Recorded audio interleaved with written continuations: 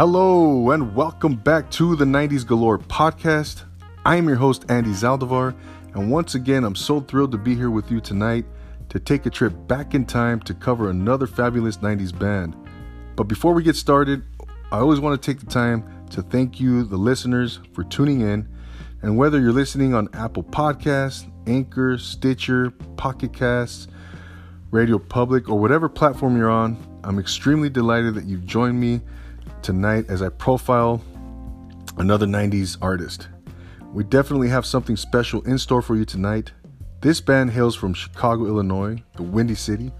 A very unique sound indeed. I mean, when you hear this band, you just know who you're listening to. You know who they are immediately. And especially that voice. The voice is so original, so distinguished. Ladies and gentlemen, without further ado, I'm talking about the Smashing Pumpkins, ladies and gentlemen. That's right. The Smashing Pumpkins, formed in 1988 by Billy Corgan, who was on lead vocals and guitar, Darcy Retzky on bass, James Iha on guitar, and Jimmy Chamberlin on the drums. Now, this band has gone through many lineup changes since its inception, but the members that I just mentioned are the original founding members.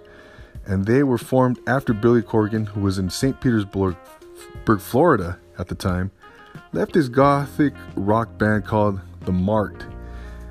They actually had broken up, and he decided to head back to his native Chicago, where he gained employment at a record store.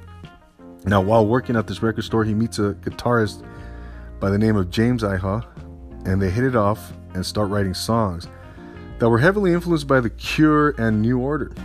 And with the help of a drum machine, they performed live for the first time on July 9th, 1988 at the Polish bar Chicago 21. Corgan was on bass and Iha on guitar. And a short time afterward, they meet Darcy Retzky at a Dan Reed Network show, which was a band out of Portland, Oregon. And Darcy subsequently joins the band, and now they have a trio. They play together as a trio for the first time at the Avalon Club in Chicago. And soon after this, a guy by the name of Joe Shanahan recruits the trio to play at his club called Cabaret Metro on one condition: that they drop the drum machine and find a real drummer. So they set out to find a drummer, but I just want to quickly point out that Joe Shanahan is known as one of the big supporters of Smashing Pumpkins early on in their history. And he's also the owner of several other popular Chicago establishments. So this gig was actually a big deal for them, right? And Billy Corgan was referred to jazz drummer Jimmy Chamberlin by a friend of his. And apparently Chamberlin didn't know much about alternative rock, but he quickly grew chemistry with his new bandmates, and now the band was complete.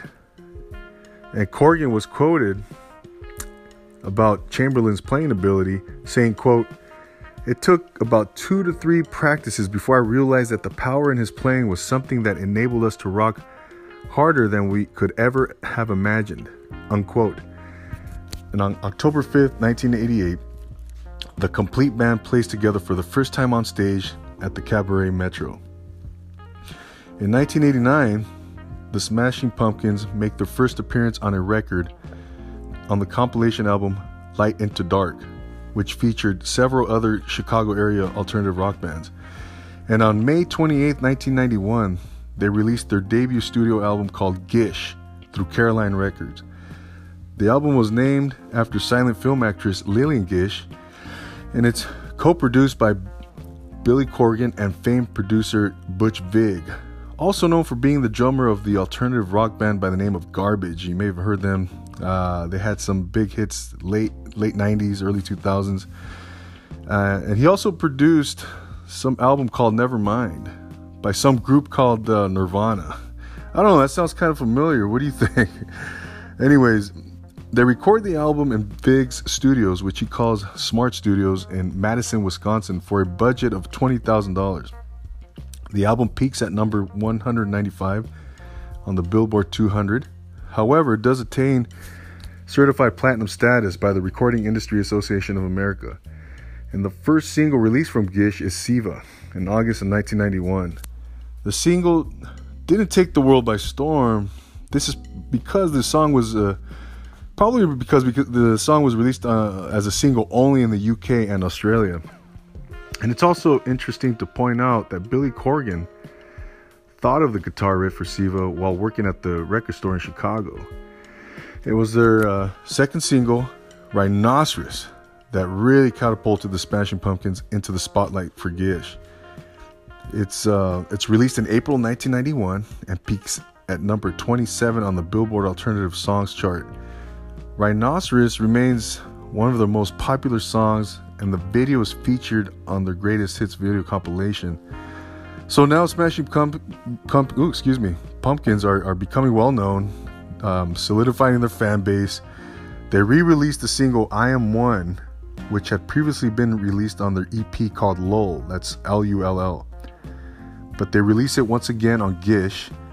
Both versions are nearly identical, and there's a video for I Am One that wasn't released until 2001 because the band was unhappy with the result.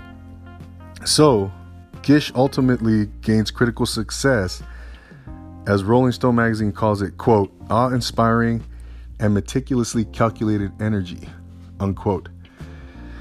So the band has now released an album. It's successful. They've toured, solid fan base, and they get back into the studio 2 years later. The result is Siamese Dream. Siamese Dream is released on July 27, 1993 on the Virgin Records label, and it debuts on the Billboard charts at number 10 and receives multi-platinum certification.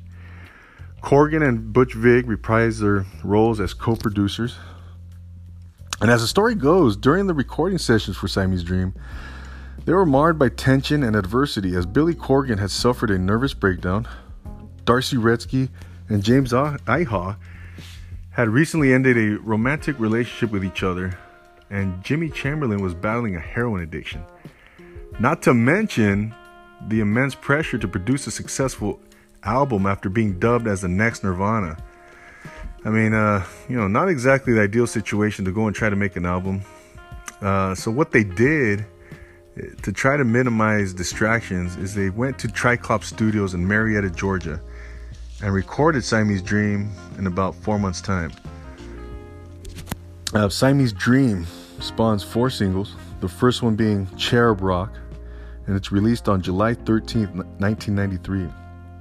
After Billy Corgan insisted that it become the first single to be released, but the record company, they actually wanted the single Today to be released first. Ultimately, Corgan's wishes were granted. However, the song did receive less praise than the song Today would after it's released. Anyhow, Cherub Rock peaks at number 7 on the Billboard Alternative Songs chart and does achieve some critical success. Rolling Stone magazine has since listed the song as the 25th greatest guitar track of all time, and it just so happens to be one of my all-time favorite Smashing Pumpkins songs. So that in and of itself carries a lot of weight, ladies and gentlemen. Yeah, right. The next single released in support of Siamese Dream was the aforementioned song Today, and it's released on September 30th, 1993. And it was this song that really put the Smashing Pumpkins on the map. A very popular song that truly sent the band to the next level. It peaks at number 4 on the Billboard Alternative Songs chart. And it's interesting to note that Corgan wrote Today when he was having suicidal thoughts. A stark contrast to the song's rather upbeat sound. It's actually a song with some pretty dark lyrics. Still, the song does well critically, generally receiving positive reviews from various musical publications. And Today also wins Single of the Year for the Canadian weekly newspaper iWeekly. So again, Today pushes the band to another level, gaining mainstream notoriety, and it's followed up by the third single, Disarm, on March 22nd, 1994. Hey, 1994, my favorite year.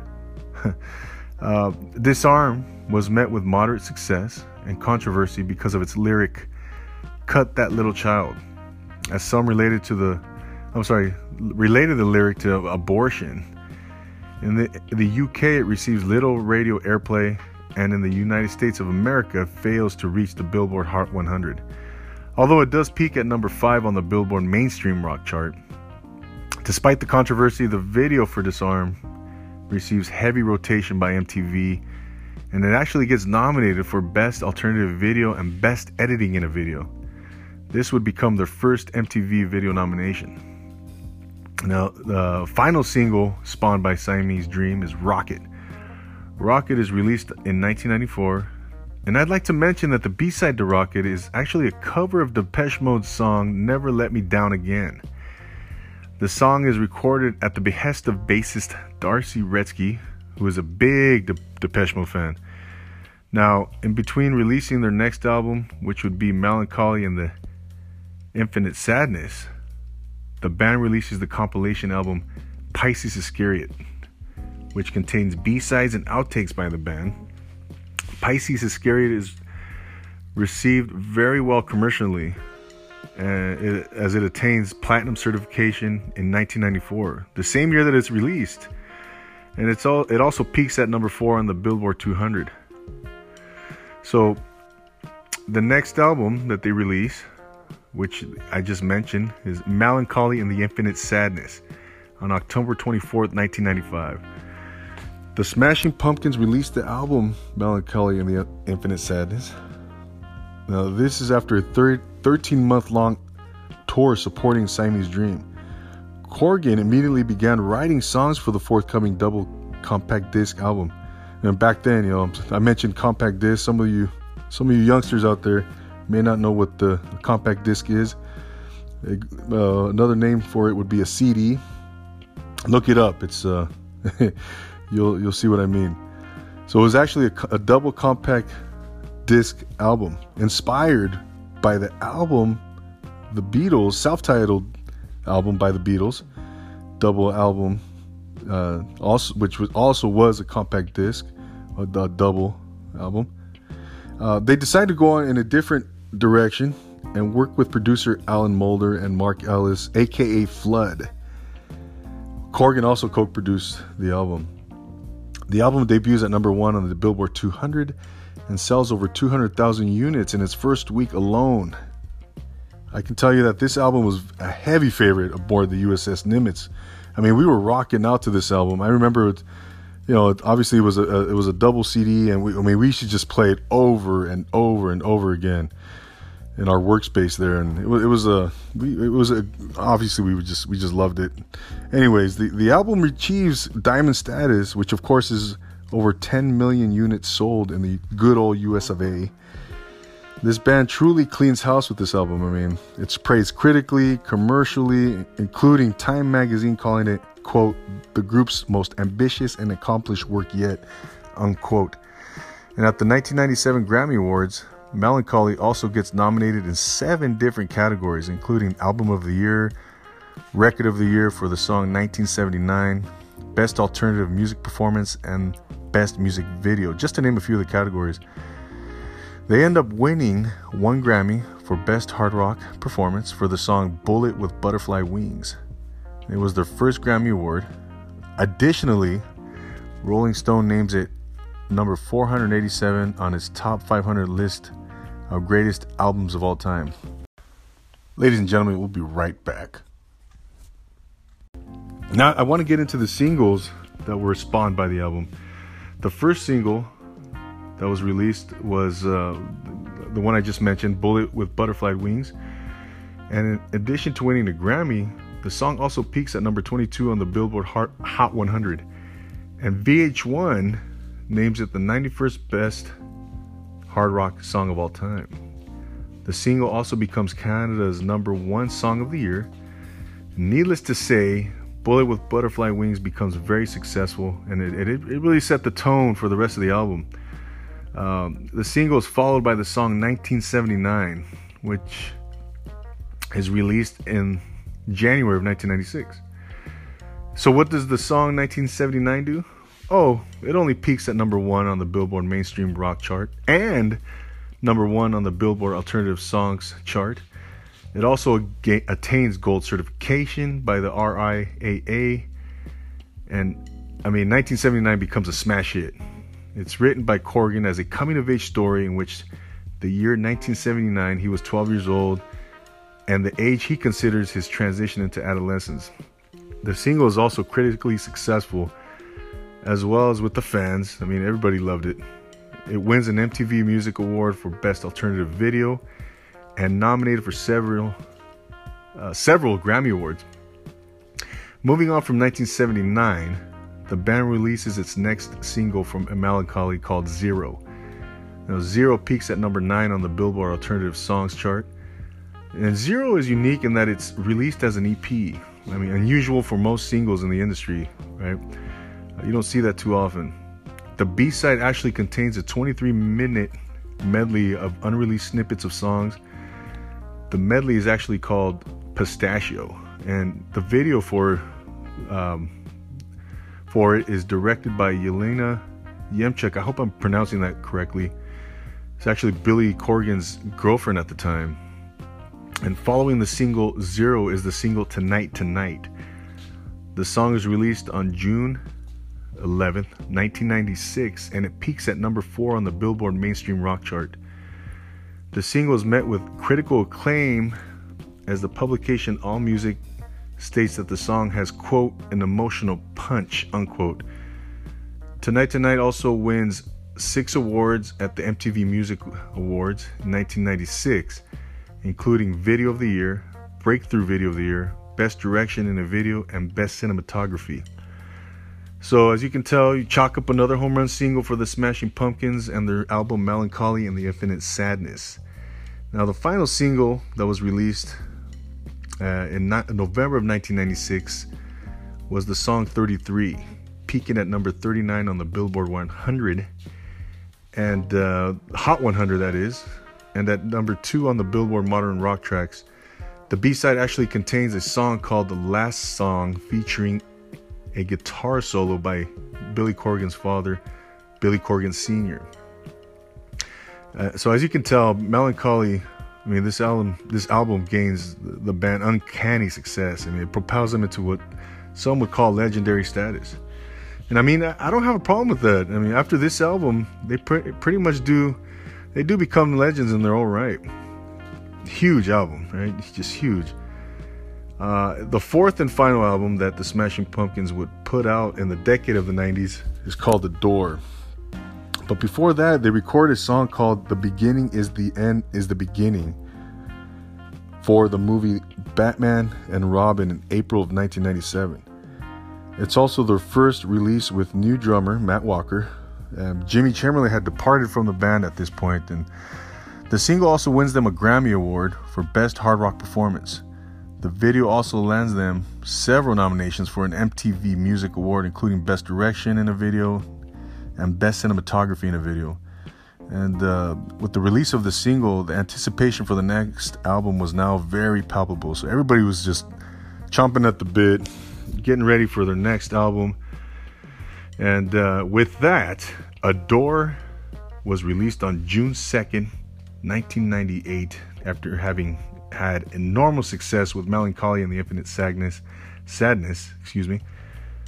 Adore was one of the highest, like I just said, you know, they're one of the highest anticipated albums of that year, 1998, in the music industry.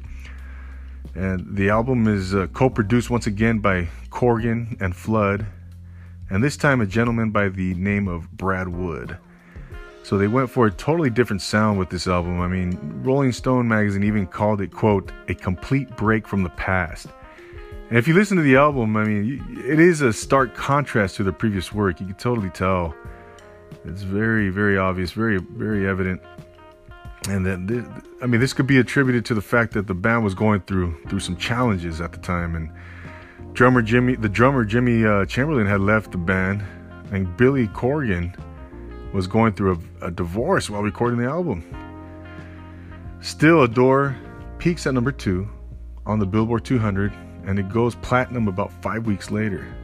Critically, the album is received very well, as it becomes the band's third straight album with a Grammy Award nomination for the Best Alternative Music Performance.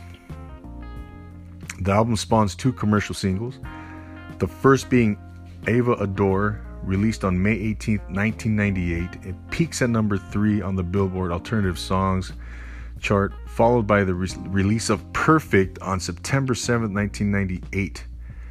And it peaks at number 3 on the Billboard Alternative Songs chart. And critically, Ava Adore receives positive reviews. Rolling Stone magazine stating, quote, "an irresistible slice of candy-coated pop," unquote. So, moving forward, and since the year 2000, Smashing Pumpkins, they continue to record albums. They've had 7 releases since then. They've also seen multiple lineup changes. James Iha left and came back, as well as Jimmy Chamberlin going and coming back. And with all that being said, their current lineup is exactly the way it was when they were formed, with the exception of Darcy Retzky. And she's no longer with the band. She departed in 1999.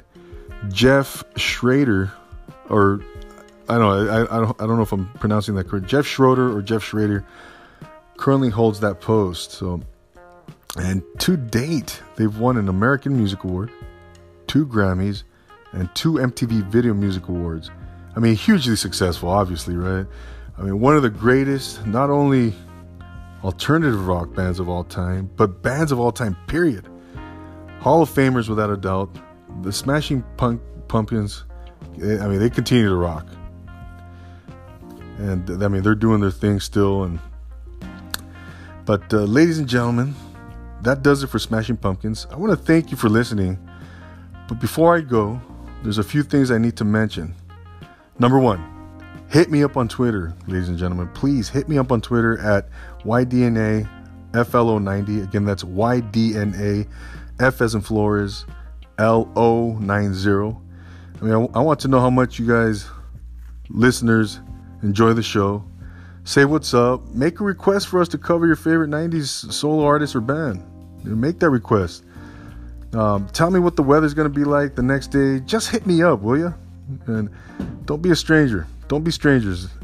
We want to hear from you, listeners. And secondly, leave me a review on Apple Podcasts for this or any other 90s Galore episode. I mean, we truly appreciate this, ladies and gentlemen. So please do that. And lastly, I want to give some shout outs to some of you listeners out there that have really been chiming in and communicating and with me on Twitter. That's Jimmy in Costa Rica. Thanks for tuning in, my man. And Joaquin in Marietta, California. Keep on rocking, bro. And last but not least, I want to say happy birthday to my beautiful niece, Avani, in Rancho Cucamonga. I love you very much, sweetheart. So, once again, ladies and gentlemen, thank you for your continued support. I'm so honored and grateful. It's been such an intriguing ride tonight, profiling the Smashing Pumpkins. And tune in next week for a brand new episode of the 90s Galore podcast. Until then, I'm your host, Andy Zaldivar, signing off. So take it easy.